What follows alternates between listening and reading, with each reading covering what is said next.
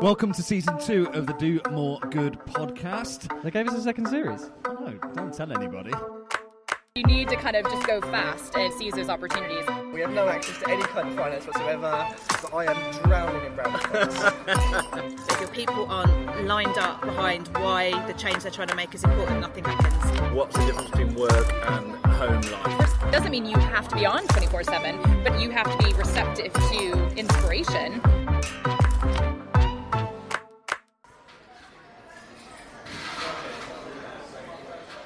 Hi, I'm James, and this is episode 17 of the Do More Good podcast. Those of you who've been paying attention would have noticed I'm wearing a suit tonight. I shine my shoes and have a fresh pack of Eggshell 1000 GSM raised lettering watermarked business cards. This evening, I'm out with the corporate team. Hi there. Can I grab a Camden Pale Ale and a pint of Peroni, please? Thank you. Right, it's business time. We are in South London for a night out with the corporate team. Rather than hitting a wine bar in the city, they have brought me to a craft beer brewery in Woolwich. I'm certainly not complaining. It's been a while since we recorded in the pub. But I am firmly out of my depth tonight. And not only is there no white wine spritzer on the menu, but I'm surrounded by some big-hitting hipsters at the table. We have got Nick Sankey, Head of Partnerships and Philanthropy at World Child Cancer. Yeah, that's what I do. And what artisan pint are you drinking tonight, Nick? Well, I'm on a Ramble IPA, which is Nice. a great pint from the tap room. Next up, we have the Head of New Corporate Partnerships at the NSPCC, and a man who deserves a drink after spending his day tending to a poorly 3-year-old. It's Ben Swart. What are you drinking, Ben? It's a hopped stuff, which is the house brew. It's cracking. We're also joined by Jenny Tomblin, Director of Fundraising at the Duke of Edinburgh Award. So she oversees everything from major gifts and trust fundraisings into corporate. Thank you, and I'm on the Pinot Grigio. Nice. Classic. And finally, Someone has to be. a man who is no stranger to the podcast but has just started a new role as Head of Account Development. It's the new kid at the Stroke Association and fans' favourite, Jeremy Gould. Thank you very much, James. I think this is a hat trick of appearances, It to is. use a football analogy. It is. And you're on the Pina Colada tonight. Bold decision. I'm on the pina colada, you know. I like coconut. Great. So running through that intro, we have some big job titles in there. I bet your grands are very proud. So let's start with how you got into corporate fundraising to start with. Ben, you kicked off in Supporter Yeah, I did. So I used to work for Barclays way back when, and while I was there, I think I might have missold some PPI. But I also started volunteering on a children's helpline. Changed everything for me, to be honest, and joined the NSPCC a couple of months later, started working in supporter care. Found it amazing to have so many people call you complaining, actually, and having to deal with that, which helps a lot in your career, I think, especially in corporate fundraising, because that's a big chunk of the people we talk to will ask tricky questions. Went from supporter care to major gift fundraising, really loved that, and then became a fundraising training manager, helping fundraisers in the NSPCC and a bit outside to learn the skills to raise lots of money, and then realised all the things I'd been doing wrong in my career, so thought I should dive back into fundraising, and loved the idea of pitching and competition and the corporate world. And Jenny, you kind of rose to the heights through comms? Yeah, I started out as a press officer, don't hate me, but in communications, and spent quite a number of years writing press releases, as you do. But what I found actually working with predominantly small charities was that communicating the message around the impact that we're making was much more valuable and could generate income if it was used correctly. So I thought, how can I use those skills in communications in a fundraising context? And from there I went into sports sponsorship. So very much commercial focus around fundraising, and fundraising wasn't even in the job description in that first role that I had. And then slowly moved, and as I've developed myself and worked with amazing teams in those years, is tagged on all of those different skill sets and all those different channels. And corporate has to be my favourite because it was probably the first opportunity I had to actually be a fundraiser. Jeremy, you were saying the other day that working with Nick as an inspiration and mentor to you was the big kickstart in your corporate career. Would you still agree with that? I think if I said that, I might have had a few drinks. No, it's very, very much true on some levels. I started out in finance a bit like Ben, actually. I've had a number of disastrous job interviews in my life, and I had one or two before I got my first proper job, which was at Bloomberg, and I worked in sales and account management. I used to go out to Switzerland and hang out in Zurich and Geneva and sell to private banks and hedge funds, and that was always fun for a while. And then it was kind of like, well, I'm in my mid-20s, and who am I really helping here? Bit of change, bit of time out, bit of travel. Found my way to a recruiter, and the rest is history now. I've been sort of working in corporate partnerships roles for the last 8-9 years. And Nick, as well as starting Jeremy out on his stellar career, the springboard to success, you're looking for someone else at the moment, aren't you? A new account manager? Yeah, well, strangely, I kind of took over my current job from Jeremy a couple of years ago. We're now looking for our second corporate account manager, and it's been great to watch the last guy grow. And actually, I understand you have a lot of people who have a background in events who listen to this, and our last guy had a background in events and challenge events and decided he wanted to try a bit different, and he was brilliant. It's transferable skills, and all of you talk about different routes into this and how you found it, and what is it about corporate that you enjoy? What makes you guys different to the rest of the fundraising department? Apart from the Savile Row suits. For me, I'm very biased, but I believe that this is the part of any charity or any fundraising that could transform your results more than any other. Like, if you get the right corporate partner, especially one that might appear like this, they may even be part of the problem. You can transform everything you're doing in ways that money just can't, and yet you get money as well. I remember when I used to look at corporate fundraisers, when I was in Major Gift Fundraising, I used to look at them and go, God, they look so arrogant. Look at them with their suits, and they are... I wasn't going to say that. You know. Like, I hate them. When you are them, you realise how good you are. No, when you... For me, it's about if you follow the process, or if you follow what someone asks you to do, you have to join a queue of about 500 people. Whereas the thing I like most about corporate fundraising is meeting people who think you're about to talk to them about one thing, and you've got to try and convince them to do something completely different, in a way, to use their time in a way that's completely different, to give you money in a way that they didn't expect to. And to do that, you need to think in almost an entrepreneurial way constantly. And I love that. Whatever you go with for that first initial coffee or that meeting you might have with someone, you have in your head what you think this might be, and by the end of that hour you have a whole different amazing project. And that's what I think is fantastic about corporate, is that the people that you're meeting with are willing to work with you on something that could be incredible and transformational. They don't just want a bit of paper with the 4 objectives on it and you're going to work to those 4 objectives.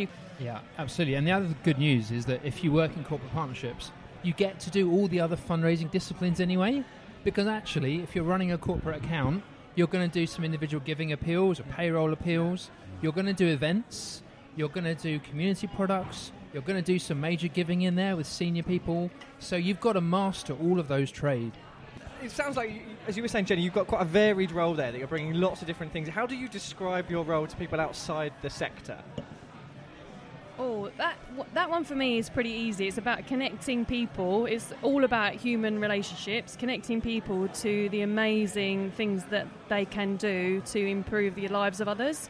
It's fun, isn't it? Like, nobody really understands it.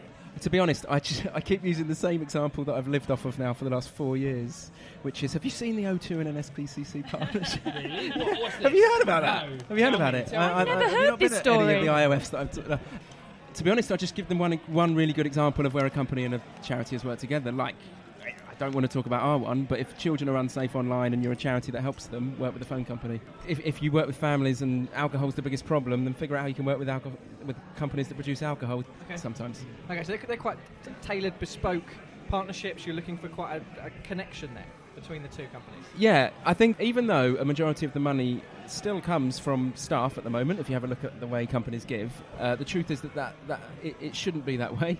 That type of money is reducing, and what we have to do is demonstrate why this company works in a way that can transform our charities, and equally why we as a charity fit with them, whether that's because of their audience, because of their because of their staff. So yeah, it should be a strategic. Nick, how do you describe your job? What do you say to people? They don't tend to ask. So what would your advice be to new kids in the sector that are just starting out? So I've had a couple of former colleagues of mine recently approach me, and the people I've worked with before, they're good people. They've worked in events and special events, and they've decided they really want to get into corporate partnerships. If I'm going to be really honest, when they've said to me, when they've kind of told me about the role they're going for, I've said to them, to be honest, if I were hiring for this role, I wouldn't pick you yet. So I'm not trying to... Simon Cowell. I know. I've Come got back the next trousers year. to prove it. I suppose my point there is that yes, there are transferable skills. Yes, there's a lot they could bring to that role. But when you're recruiting, I think for the highest level of corporate partnerships in national charities, you probably will be looking for some been there, done that experience, or you're going to take more of a risk. Now, appetite for risk is an interesting thing. I spoke to a guy, I don't think he'll mind me saying who he is. He's the head of corporate partnerships at Warchild, another Nick. And he was saying recently how he took a chance on a guy.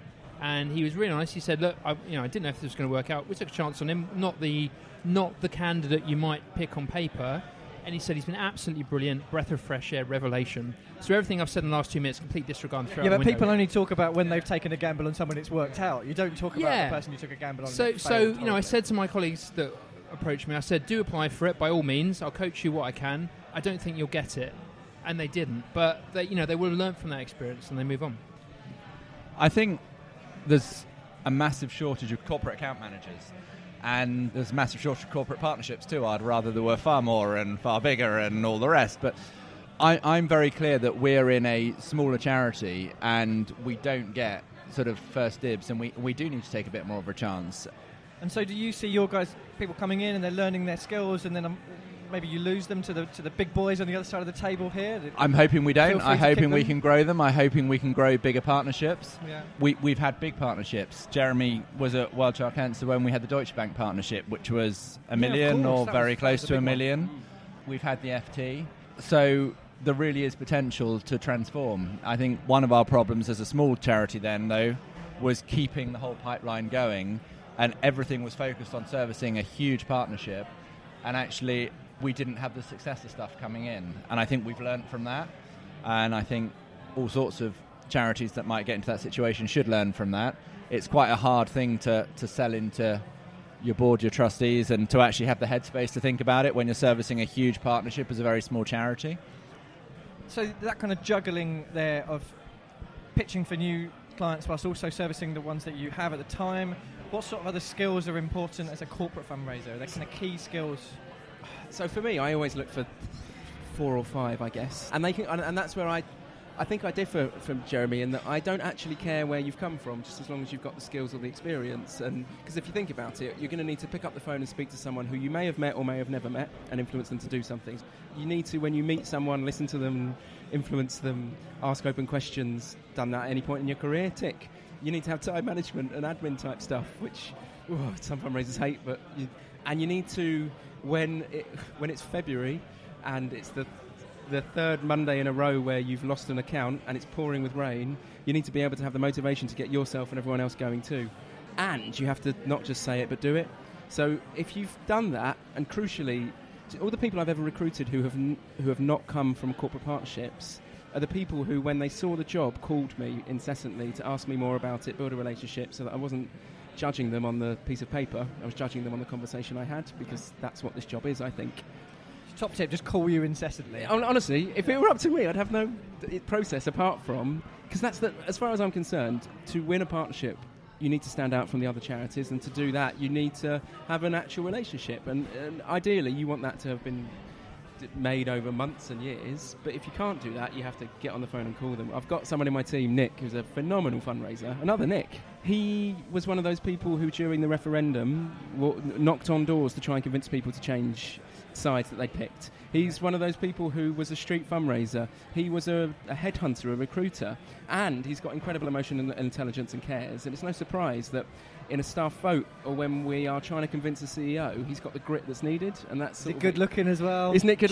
He's lovely. I mean, I hope my wife's not listening to this. I've got a little picture of Nick in my wallet. Jenny, I've got a question for you around job description, roles and names and things. So there are some awful job titles in corporate partnerships. Least favourite job title, corporate fundraising officer. What is a corporate fundraising officer? It was my first ever charity job title, by the way, so I love it and hate it. But in this day and age, please, if you're out there listening to this, if you're called a corporate fundraising officer, march into your office tomorrow, demand that you are at least called an executive. So, I mean, I think when you look at the sort of medium to large size charities, you'll find they sort of ape the language used in the commercial sector. And I think that's a smart play. That was a question for you, Jenny. Sorry, I'm so sorry. We're going to have to edit that. That was the first edit of the night. That was the most awful rant. Jenny, how do you feel about that? Sometimes it's about matching hierarchy, isn't it? So actually officer titles and executive titles are great internally so people can navigate who makes decisions, who has authority, who is responsible, who has accountability, but actually externally they're pointless. So I know at one point Breast Cancer Care did internal and external job titles. At the DofE, actually, I think we've got great job titles, as I would say this, wouldn't I? But we call ourselves senior relationship managers or partnership managers or engagement managers because it has a much broader title and it doesn't feel like it sits in one box. So it's not, again, major gifts. That's the other one for me that I always think, well, externally, what does that mean to somebody? If you're picking up the phone or answering an email or a letter to someone that's got major gifts fundraiser at the bottom of that sign-off. And it's really disrespectful to someone who is giving to what to them is a pretty major gift, but actually, yeah, maybe you're giving £100 and 200 quid and that's huge for you. That's the biggest one you've ever given. And to be told that, actually, no, that's not very major, that's... I'm going to pass you over to the medium-sized gifts team. Yeah, exactly.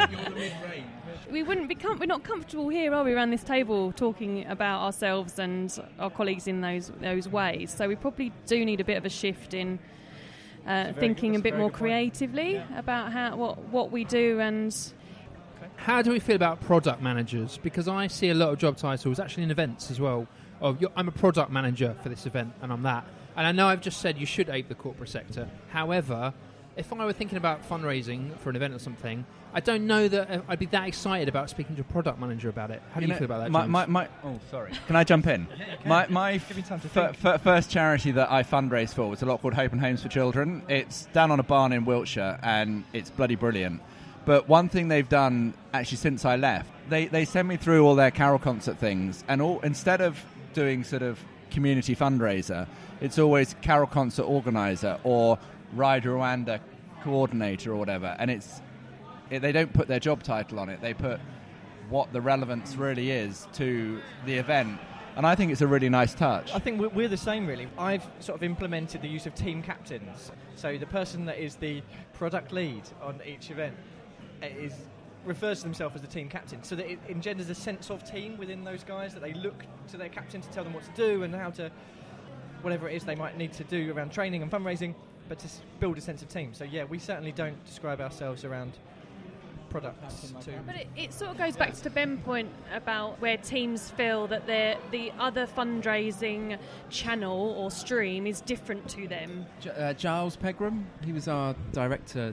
Gosh, he was the NSPCC director for 30 years. When he walked in the doors, we were raising £6 million. When he walked out, we were raising £126 million. He was a remarkable guy. And he used to say, the bigger the NSPCC grew, the harder it was. As with all charity, half of our job is trying to influence internally to make things happen. The phrase he used was move donors round houses, because the donor sees us as one NSPCC. They don't, and same with all the other charities. They don't see it as, I'm talking to the corporate team today or the marathon team today, And I love that because it seemed trivial at the time, but when you stand back and look at it, you realise he was thinking it through from that point of view of what's the donor seeing. So to move on from internally, and you guys work with a lot of external companies as well, what do you look for in a partnership with a company? Something that lasts longer than a minute. Yeah, yes. Longer than a year, long term. Excellent. Yeah, same page. Yeah.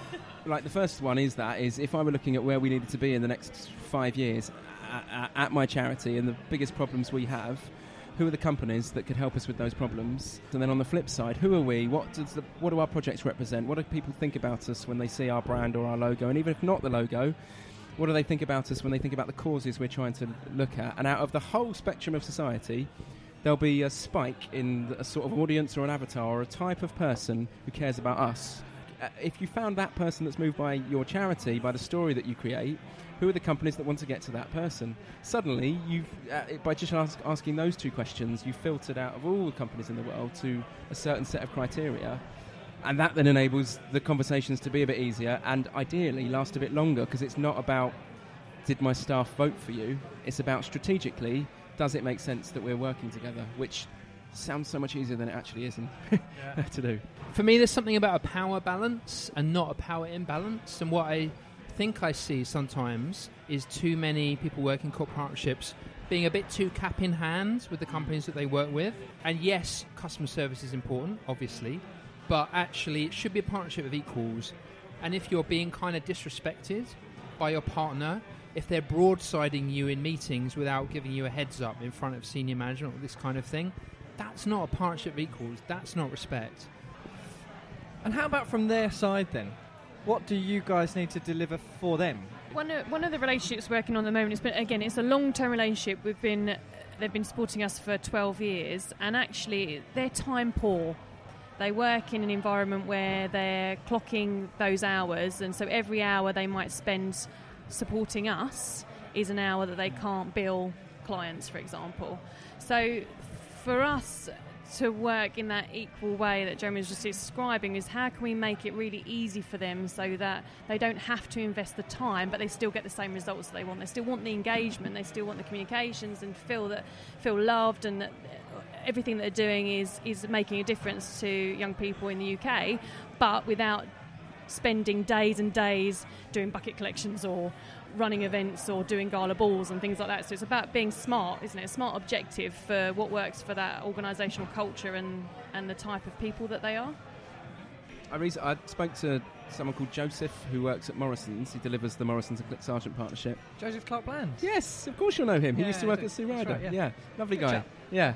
I was asking him why, because Click Sargent's breaking records with Morrison's at the moment, and I said, what is it that makes... Bastards. Yeah. He was like, well, one thing was that Sue Ryder were awful. No, he didn't. He basically, he said there were three main things. One of them was that they work so hard to make the cause so moving and so simple to say in a sentence that, you know, you kind of... all people who don't work for Click Sargent probably go, well, it's easy when it's teenagers with cancer. But it isn't that easy, I imagine. But they work so hard to sum up the impact that Morrison's are doing. And he even told me about the projects they were doing in a way that made him sound like he worked for Click Sargent. It was unbelievable. The second thing he said was that they're so good at making sure that the senior people from that organisation get involved with the partnership, and that's not in a way that they ask them to. It's just that they sort of make it a privilege to hear about it, and once you've heard about it, like with lots of our causes, once you've got to the heart of it, you suddenly feel like you want to do more. And then the other bit is exactly what you're saying, in that they just deliver. Like, just do what you promised to do. Like, set out, deliver, listen, care. Has that changed in the last 5 to 10 years? Has that dynamic between, or relationship between you, changed? I think, good point to come on to. I think before we come on to this point, though, let's acknowledge the fact that not all partnerships are big, strategic, wonderful, national, international, and indeed we know from all the research that's been done that, you know, the vast majority of partnerships of corporate partnerships are worth less than £10,000. So I think it's important to remember there is a huge spectrum here. There's a lot of straightforward partnerships that do things that people want. You know, there's a lot of people working in a company, there's 15 of you, you want a bit of team bonding, you come together, you do an event. So let's just remember the spectrum, but let's also get more aspirational. I saw a post on LinkedIn last week. I think it was Pendle Gate Hospice, but they raised £137,000 over the course of a period of time where they'd engaged every single local business in their area and set them a corporate challenge. And all of those local businesses went off and raised that money, and they had a big award ceremony for that. And I just thought that's an excellent collective way of showing that actually you can be small but entrepreneurial and still raise quite a lot of money that actually a national partnership would raise for you in a year. A different approach that they took to that. Yeah.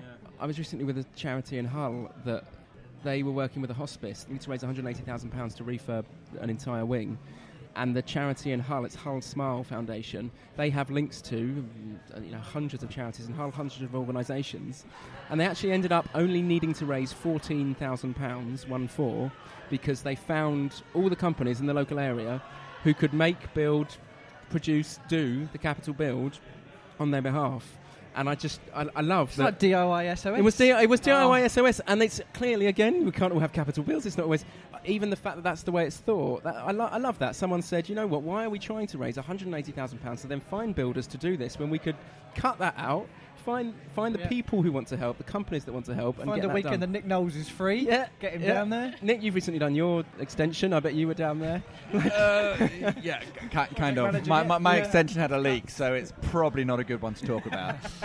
Yeah, for anyone who'd like to donate to the crowdfunding page for the Nick's leaking roof.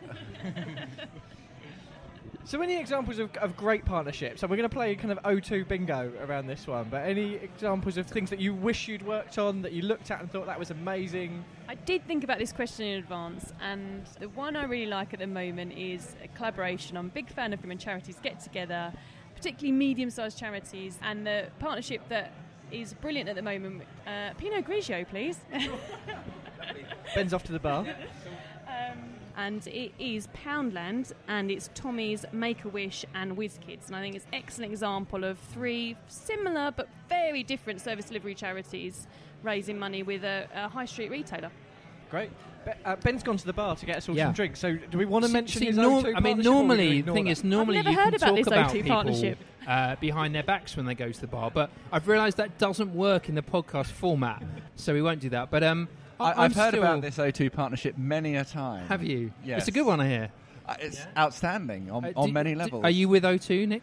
I am, actually. Oh, so am I. Well, it's obviously working. I'm still really proud of the first partnership I ever worked on in the charity sector. So I used to work for the Lullaby Trust, and it's the UK cot death charity. There was a company that was a startup called the Grow Company, and those of you who are parents, you will know Grow Bags and the Grow Company really, really well, and you won't believe that they were never an established name. But they weren't always. It was an entrepreneur, and he had no money.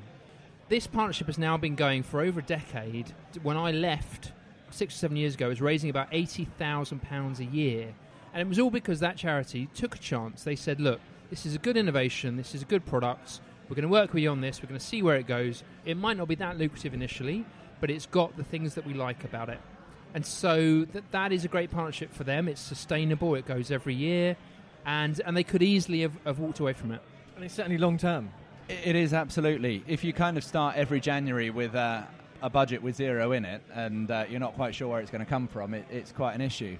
One of my favourite partnerships, it's not huge, but I phoned up this guy to see if I could become the charity for the award ceremony that kind of fitted our brand. And we talked about it for several months, and we kind of hoped it would come off, and it didn't. But he said, okay, I can't get you in as the award ceremony, but I'm going to get you into the parent company. A couple of months later, we were told, actually, we've been voted to be their charity for a sponsored walk, which actually raised another 20 grand. And then they ended up doing research for us on which companies had oncology products in their pipeline, which gives me a prospect list. They then also created a number of videos for us for free. And these are videos we'd love to have had made, but we couldn't really justify. Because they've got so many people getting involved in us doing more projects, it carries on for a number of years. And if they're FTSE 100 as they are, we kind of hope it will carry on growing. And it may never be £1 million in 1 year, but to have this group of people who know about us, who care about us, who are getting really involved in us, who are actually, they're not going and painting a wall that was painted 6 months ago by the last bunch of volunteers. Yeah. They have a genuine video production skills that they're going to go and do. They've said they'll do another one for us next year. It's something we genuinely need. It's a great partnership. Jenny and I were just saying at the bar that companies that I talk to, where you spend like a year working with them, and then at the very end when it looks like they're about to make a decision, someone says, well, someone from the board has said that what we should do is ask our staff to vote. At this bar here, where there's Heineken and Peroni, do you think they said, what we'd like to do is, why don't we have a vote as to which beer we put into the next tap? Like, what they do is they look at the audience, they look at the strategy they have, and they decide which is the beer that best fits that model. It comes back to Jeremy's point earlier of how are we viewed as a charity that turns up cap in hand, or as something that is fundamental to the direction they're going in. So Alex Wooding said to me that there were 3 charities she'd worked for, and that they were very different charities, but the one thing they all had in common was the same pipeline, which was madness, because the audience was different, their strategy was different. So that's a really interesting point, and it brings me on to the next question that I've got scribbled down here. That's handy. It's amazing, isn't it? It's almost as if I did some preparation. It can be quite competitive, I imagine, especially going after the big partnerships out there. Do you find you come up against the same people time and time again, and you bump into each other in reception? How do you handle that? Or do you kind of know that's the coming and do conveyor you belts of outflank each other? corporate fundraising? I know this is a thing. I haven't personally experienced it that often, but it definitely is a thing.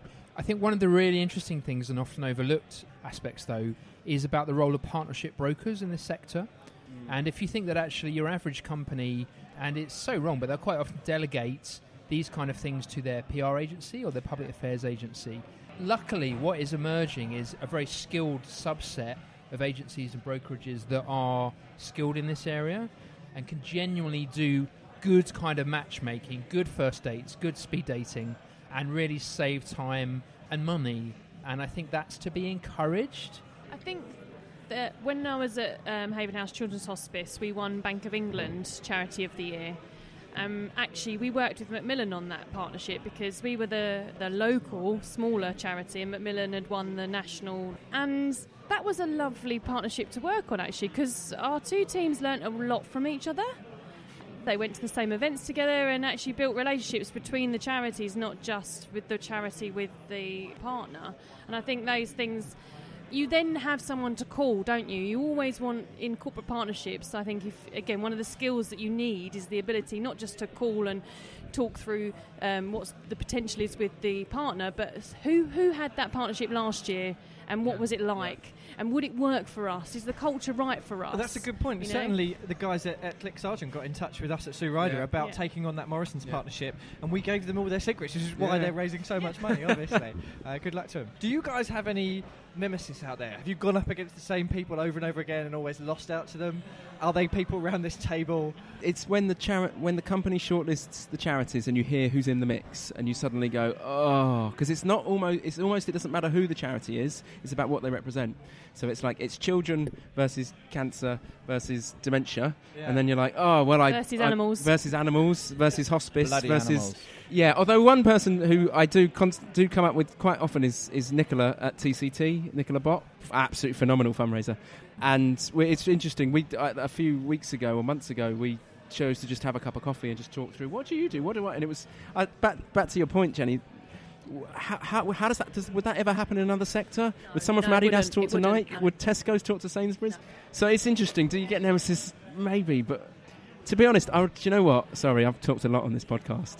The first time we ever went up for a staff vote, and I remember minutes before we took the call, saying that if we won this, it would be amazing, it would be incredible. But if we lose this, it was TCT and it was Credit Suisse, if we lose this, then it means that children who have cancer are going to get better support over the next year. And they're going to get £1 million. That, yeah. Well, we didn't lose. But and every time we ever get to that point, even though I'm Charity of the Year, I love the world, but it's a tough one. When you get to that point, isn't that the best thing, though? Yeah. That, all right, NSPCC might not win this time, but another charity that does remarkable work is about to have a transformational partnership or any partnership. I love that. No one else willing to admit to their nemesis out there? We don't have a nemesis, but we're the Duke of Edinburgh's Award, and I can't tell you how many times I've sat talking to people and explained who we are and what we do, and someone's told me about their Prince's Trust project. I do love a bit of That's always a difficult one to manage. Yeah. There's an elephant in the room here because, Ben, imagine, let's go back to 02, right? That day you won 02, imagine if at the 11th hour they'd have gone, right, we've made a decision, we're going to take you, we're going to work Bernardo's as well, 50-50 equal split. How I'd still take that. Boards, SMTs, they talk about being collaborative, they talk about these partnerships, there's a tension here, and I think there's an elephant in the room if we don't admit that. Yeah, absolutely. And I just realised the story I was about to say. I probably couldn't. You can. No one's listening. You're absolutely right. In fact, our strategy says that we should need to work in partnership. Of course we do. And so there is that desire to get partnerships. But at the same time, you're absolutely right. If that's the case, then you need to change the opinion. Again, try not to get too poignant over our discussion over our craft beers this evening. If you are in this game for the benefit of improving the lives of others, as you say, it doesn't matter, does it? I'd rather have a slice of the pie than no pie. Yes, it's painful to work in collaboration and consortia, and sometimes values don't work, and sometimes people just don't get on. But actually, if you're able to then make a difference to the charity that you've committed to, then for me that's more important than the ego element of it. And so I think if you can leave, my favourite phrase, if you can leave your ego at the door, then everyone benefits. Okay, just make sure you pick up your own one as you leave rather than something. Yeah, don't borrow someone else's. That's a nice point to kind of leave that one on. Are there any disasters in pitching? And I used to work for a branding agency, and we went for a pitch at the BFI, which was a big deal. And everybody turned up in Star Wars outfits, thinking this will win them over. And they came down to reception and said, "Is this some kind of joke? What are you guys doing? Come upstairs. This is ridiculous." And they made. I was not involved. Do most of your meetings start like that, James? Or they do. But they had to do the whole pitch. One of them was dressed as Chewbacca. One of them dressed as Luke Skywalker and other characters. But they put them through the whole experience, and then obviously we didn't win that one. And have you guys ever turned up dressed as science fiction characters? I haven't, Nick. Imagine you've got pedigree I did here. Royal Parks dressed as a pumpkin. That still counts. And you can still donate. Yeah. Two of the worst pictures I ever had. One of them was when I was really ill. It was Christmas party season and no one else could go. And I went to this pitch and I literally couldn't speak. You know when you've lost your voice and talking hurt? There were 30 people on this panel, and one of her best friends, hadn't enjoyed working with the charity that I was working for, and she was out to get us. You know, if you think of the toughest questions you could ever be asked, unbelievable questions consistently, and I remember trying to answer them by going like, and then the second one was just a couple of months ago. We had 3 videos and some virtual reality.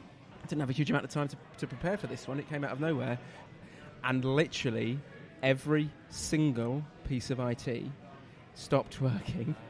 And the one bit that did work was the virtual reality. But to do virtual reality, turns out that like me touching you, James, because I have to put a virtual reality kit on you, which then means that you're basically blind. So I then have to put something in your hand, which then means I have to hold your hand.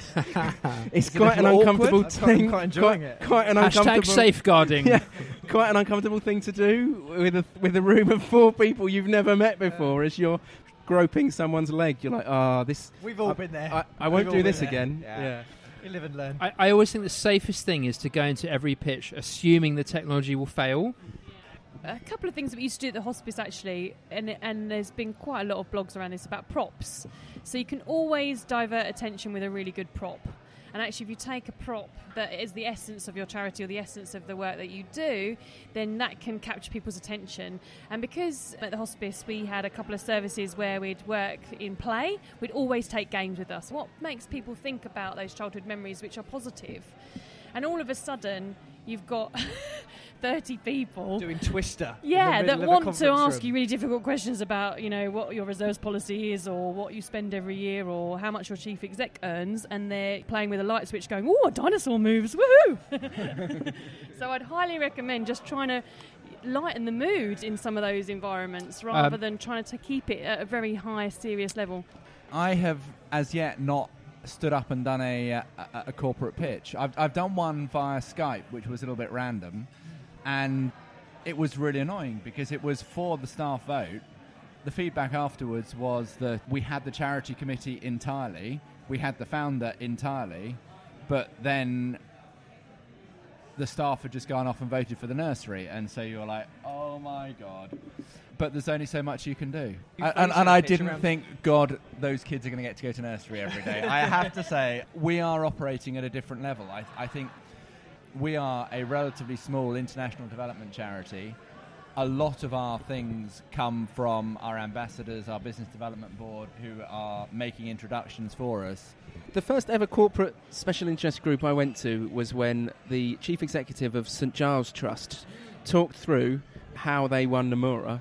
And there is this unbelievable story of a youth offenders charity winning a staff vote against one other charity, which was Great Ormond Street Hospital. I use that story a lot because we feel like we could never win that sort of staff vote.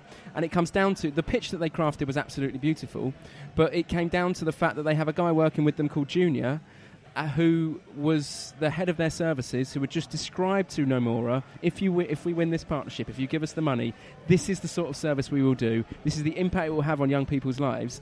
And the reason I know, and he'd done the whole pitch, and they were sitting there looking at him as the service lead, as the director of services. He did the whole pitch, and at the very end he said, the reason that I know this works is because 8 years ago I was serving a stretch for manslaughter in a prison, and then I met St Giles Trust. And he just dropped the mic and walked out. That is and that video was played to Nomura staff, streamed across to them, and in a vote against a children's hospital, which is the only children's brand to ever have been used in the Olympics. 95% unprompted brand. 95% unprompted brand is in a staff vote 2 years after the Olympics, when they had been viewed by more people than any charity brand has ever been seen at one point in that ever. They won it because of that story, because of Rob Woods calls it the Shawshank, the sort of that you get to the end and you're like, oh my God, it's not what I expected. Right? And the thing is, we all in the charities that we work in, I am sure, have met someone, found a practitioner with a story, or have the moment where you go, I cannot believe that this person met our charity and their life went on this path. Yeah. St Giles Trust was smart enough to realise that this precious moment, this is what we need to do. And that guy has never bought a drink at a staff party ever since then, has he? There is at least one Nomura staff member who is a trustee of St Giles Trust, which probably helped somewhat. Might have eased it through. Well, that's quite a key point. Do you need champions within an organisation? Obviously that helps. Yeah. But you don't... Well, do you need someone but there in again, there I would say that the partnership I was alluding to earlier, which we missed out on, we had the entire charity, the chief exec's husband had cancer the year before, and it was well known because he'd become a Twitter overnight sensation with his scars. Another member of SMT had cancer the year before, and they said we absolutely had them, and we didn't get the partnership. So I'd still rather have had them. Maybe we'd have fallen even further behind without them, but it's helpful, but it's not everything. Yeah. Earlier we said, what happened? Can you speak to the previous winner, previous partners? Every single previous winner I have spoken to, and every time we have won a Charity of the Year, we have had a set of internal allies who have cared more about our cause than they would have normally, who might have visited a project, who might have come to a special event, who might who might just be friends of someone who works at our charity. At the end of the day, that is absolutely essential. Whether that's Charity of the Year type things or whether that's a strategic partnership, you have to have your allies and your ambassadors so that you can understand what life is like there, what they're interested in, and if it comes down to a vote, you can get as much help and support as needed in the vote. Something else that really interested me about our Deutsche Bank partnership was talking to them and following up on it. Some of the people that were really, really engaged with our partnership with them couldn't have given two hoots about the next charity that came in. And I thought that was quite an interesting lesson to learn. There's always a tricky thing for people working in CSR teams and community investment teams and stuff to manage, because the churn, for us as charities, that might feel tricky, but it's even more tricky if you're the person doing the company side role year in, year out, and you've got to pick employees up again, and even if you've not given them much of a break. And I went to the Fujitsu charity of the, I don't think they call it charity, it's something like charity of, sorry, I forget the terminology, Fujitsu, sorry Craig, but anyway, but they had a neat thing, and they said, actually, we're going to build in some time for a few months for people to kind of chill out, recover a bit, get psyched up again and go again. And actually, sometimes you need that time. Well, that's quite a key skill for you guys, to go back right to the beginning of this, is around you're going into an organisation that may be, let's say, a big organisation, thousands of employees who don't necessarily care about your cause as much as you do. You've got to motivate those guys, you've got to influence them. That's a key skill for you lot, right? Stories, isn't it? Stories. Oh, no, I knew you were going to say that. Go on. Stories. It's about human connections. And it's, regardless of your cause, there will be people in that organisation that have an affinity. You just don't know it yet, and you've got to go find them. And you obviously have a finite amount of time to tell those stories and to bring in the money. Do you feel the pressure on that? A big corporate partnership or a small corporate partnership can be quite transformative for an organisation, and it's obviously quite public. It's a big deal within your charity. To go to a major gift analogy, you look at your gift pyramid. If you're thinking about your theory around fundraising, it's you need you need organisations and individuals that live at every level of that gift pyramid, don't you? Because if you concentrate on those charity of the years, and we know that organisations have done that, then they lose their pipeline because they spent a year making sure that they get that million in the bank, and actually after that million's in, they've got nothing to do after that year, and that's a real struggle. So do you feel that pressure as corporate fundraisers out there? I mean, do you feel that on your shoulder, or you just broad shoulders, guys?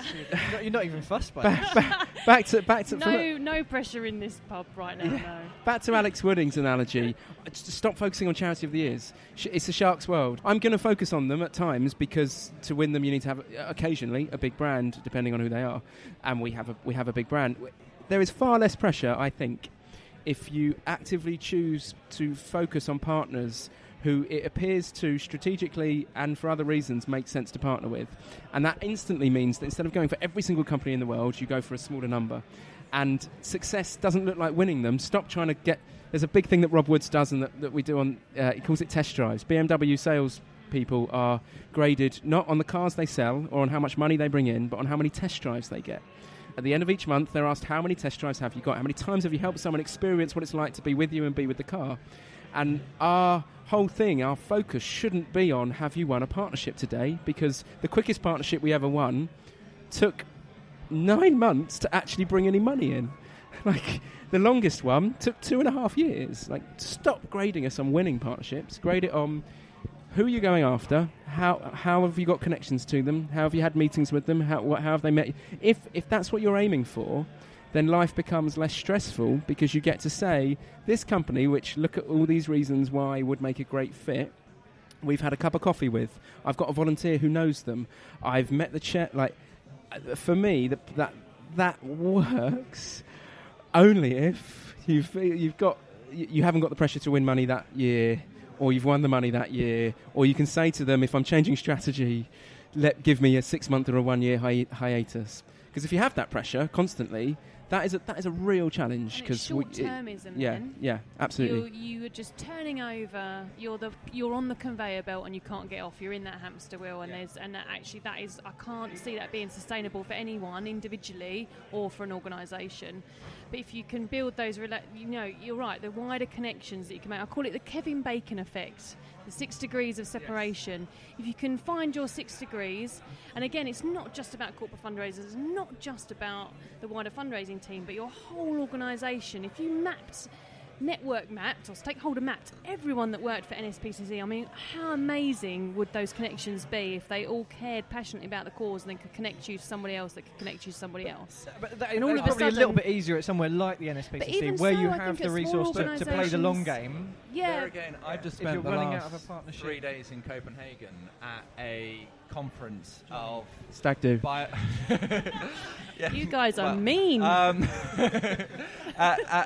a conference called BioEurope, and it's basically a whole lot of pharmaceutical companies and life science companies and companies that service them. And a lot of them are developing multiple drugs, and one might be dementia, one might be oncology, one might be, I have no idea, diabetes. And how do you decide what you're going to partner with? But actually, at the bottom line, if you're interested in science, health, and all the rest, children with cancer, you've got to have a little bit of sympathy for. And so I've described it before as I'm fishing in a much smaller pond, but actually they fit really, really well with me. And yes, they might go to Macmillan, but they'd be a really odd fit with the NSPCC. So I've taken Ben out of the equation, which I'm really pleased about because he's damn good. It's always good to take Ben out of the equation occasionally.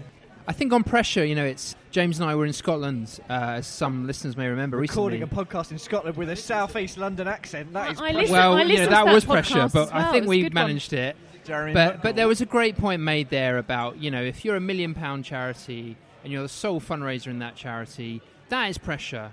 That is sleeping at night. And if you're a £2 million charity and 80% of your income is corporate and there's 2 in the corporate team, that is pressure. And so the other kind of pressure that comes in is where we're in this environment where most people are looking at individual giving like it's a stewardship or worse kind of game. No one is going out there, or very few people going out there thinking, yes, big gains to be made there. Everyone is looking to higher value. Everyone is saying trusts, corporates, major donors, that is the focus of our growth. Everyone's going for that market. in that environment, and we've seen it a lot on the Institute of Fundraising, Corporate Fundraising Special Interest Group, CEOs turn up, trustees turn up, people turn up, they say, this is a new role, I'm doing 75% corporate fundraising because we've identified that's a growth area, but we've got no frickin' idea. We've got no frickin' idea where we're going. We just know that that's where the market is. That's pressure. And so I think if you're listening to this podcast and you're thinking, I've been challenged to do more on this area, I'm being asked to go after these big partnerships that I've heard of people winning, I think just know that A, there is support out there. There are groups and people that can help you. But B, you've got to be realistic. You've got to look at some of the research and the data that tells you that, your average charity gets probably about 4% of its income from corporate. It's not going to happen overnight. You've got to build those foundations. Yeah, let's include the details for that corporate special interest group in the notes. And again, back to this slice of the pie, every pound you are making is more pounds than you had yesterday. So yes, everyone has horrendous targets and they're under pressure to meet those targets, and that can create behaviours and competitions that us probably around this table aren't comfortable with. But at the end of the day, if you can go home every evening and say, actually, I made more pounds today than I did yesterday, and those pounds make a difference to X number of people, X number of animals, X number of parts of the planet that we're trying to save, then that's a good thing. We should feel comfortable with that, regardless of what the bigger macro pressures are around trustees. You're and great at wrapping up these points in a nice way. It's very good. So who are you guys dealing with on the partners side? Do they have CSR teams? Are you talking to charity champions?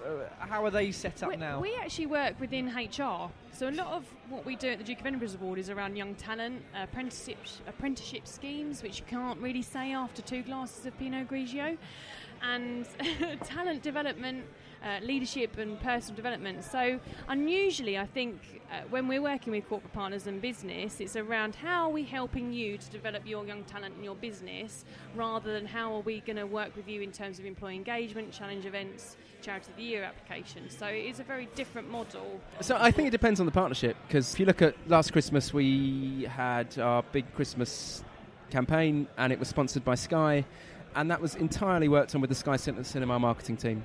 Right, there was not a CSR person in sight. It was a marketing objective about the types of families that we speak to and who they're going after.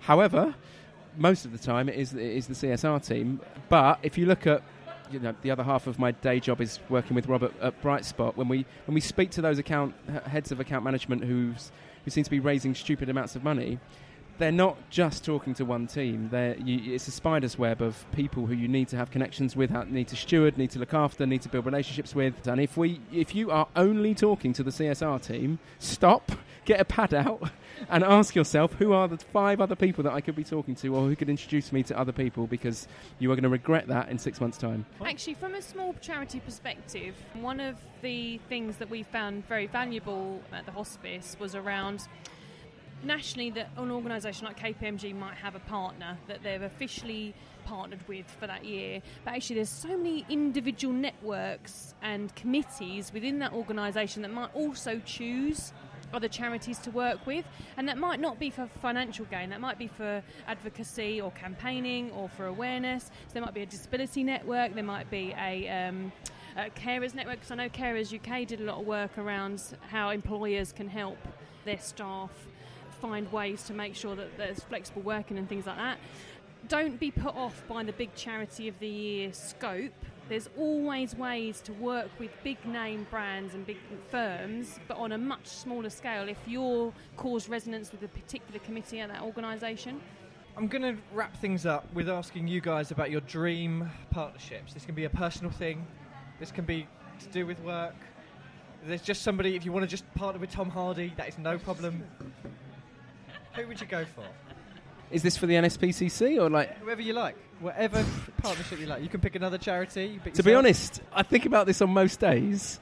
Years ago, when there was it's still going on, the refugee crisis, all I was thinking with the refugee camps where people were starving was within half a mile of them where there'll be supermarkets who have got too much food. My wife, NCT Group, when my daughter was born, we just moved to the area. She would go to the co-op like 4 times a day, because you just do, don't you? So would probably 15 other brand new mums in the local area who have absolutely no friends, who are completely lonely, because you have to do the things that you have to do. And in my head, there are paths that vulnerable people take every day, and there are brands and companies who are in the middle of that path. And the question we've got to ask ourselves is, who are the brands and who are the people, and how can we get there, and how can we interact with the very people we need to be speaking to at that point? For me, that's what we should be doing. Follow that. Well, I just wonder if technology could help with that, because I love that idea. Like, how can you help people find what they need before they even know they need it? I'm going to follow it in an unexpected way. One of my favourite charities, for reasons that I can't understand, are Break. Break are the road safety charity. I think I was sitting on their table at the Business Charity Awards a couple of years ago when they got an award for their partnership with Halfords. And I thought, brilliant. Road safety charity, Halfords, Simples. Nice. So let's have partnerships like that just make sense in less than a sentence. Copperfield going with Page 3. That was pretty Makes ballsy. sense. Makes sense. Ballsy's probably the wrong word in there, but anyway, you take my point. Excellent point. So if people want to hear more, if they want to follow you guys on Twitter, LinkedIn, should we have a quick round the table? How can people find you? I'm Nick in Nepal. I've not been in Nepal for many years, but it kind of stuck. Yeah, I'm on Twitter. It's Jenny L. Anderson. I'm Ben Swart on Twitter, @Ben_Swart. And I'm Jeremy C.W. Gould, and you have to guess what the middle initials are on a postcard. Excellent stuff. Thank you very much, guys. Thank you. Cheers. Thank you. Cheers. I have another question that I would ask the group. I volunteer with the Corporate SIG, Special Interest Group for Corporate Fundraisers, and one of the questions we often get asked around corporate fundraising is about how do people value their brands? When I first asked O2 for the partnership, we asked them for more Do money. you have a partnership with O2? I did. Have I not said that? Shit. Sorry. Totally should have said Have something you actually about done that. any other partnerships? No, not really. No. Okay. But when made a career off it. One hit wonder. One hit wonder. Yeah. Rick Astley of fundraising. When they kept repeatedly saying no, I spoke to someone who had been really senior at Nokia, CEO of LastMinute.com and First Utility, and he said to me that, first of all, he told me to grow a fucking backbone, actually, is what he said. And the second thing he said was that you've asked for the right amount of money, you should believe you've asked for the right amount of money, and that you should look at all the times, because they're going to be asking, and all the examples of where a company has given you the most amount that they've ever given you for the partnership, and then find the things that make you know that you're optimistic that you gave them what they want.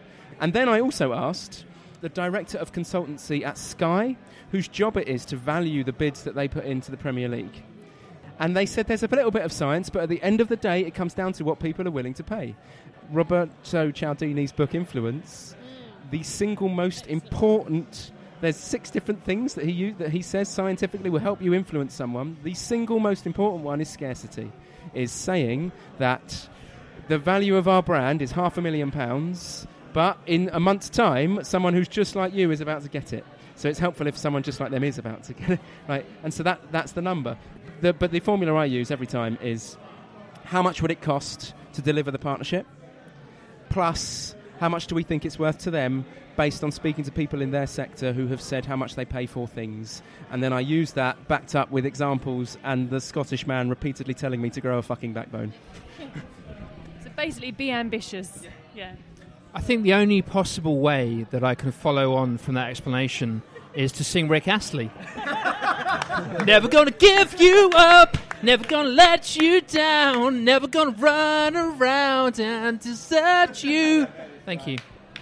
And your rock career was stopped because... Was born. Your pop career was shorter than Rick Astley's. I like to think it's still ongoing. I know it's been a long episode, so I'll keep this brief. But I have to say thank you to Jeremy for pulling in his black book of contacts. Nick, Jenny, Ben and Rick Astley. Next up, we're hoping to speak to Peter Lewis, Chief Executive of the Institute of Fundraising.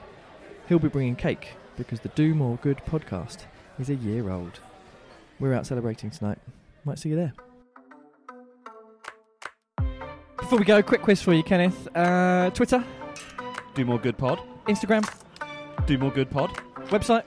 DoMoreGood.uk. Reviews. Please leave them on iTunes and all other good podcast providers are available. MySpace. Little K Dizzle, still going strong? That goes in there. That's going every week. don't need to do the others. That's great.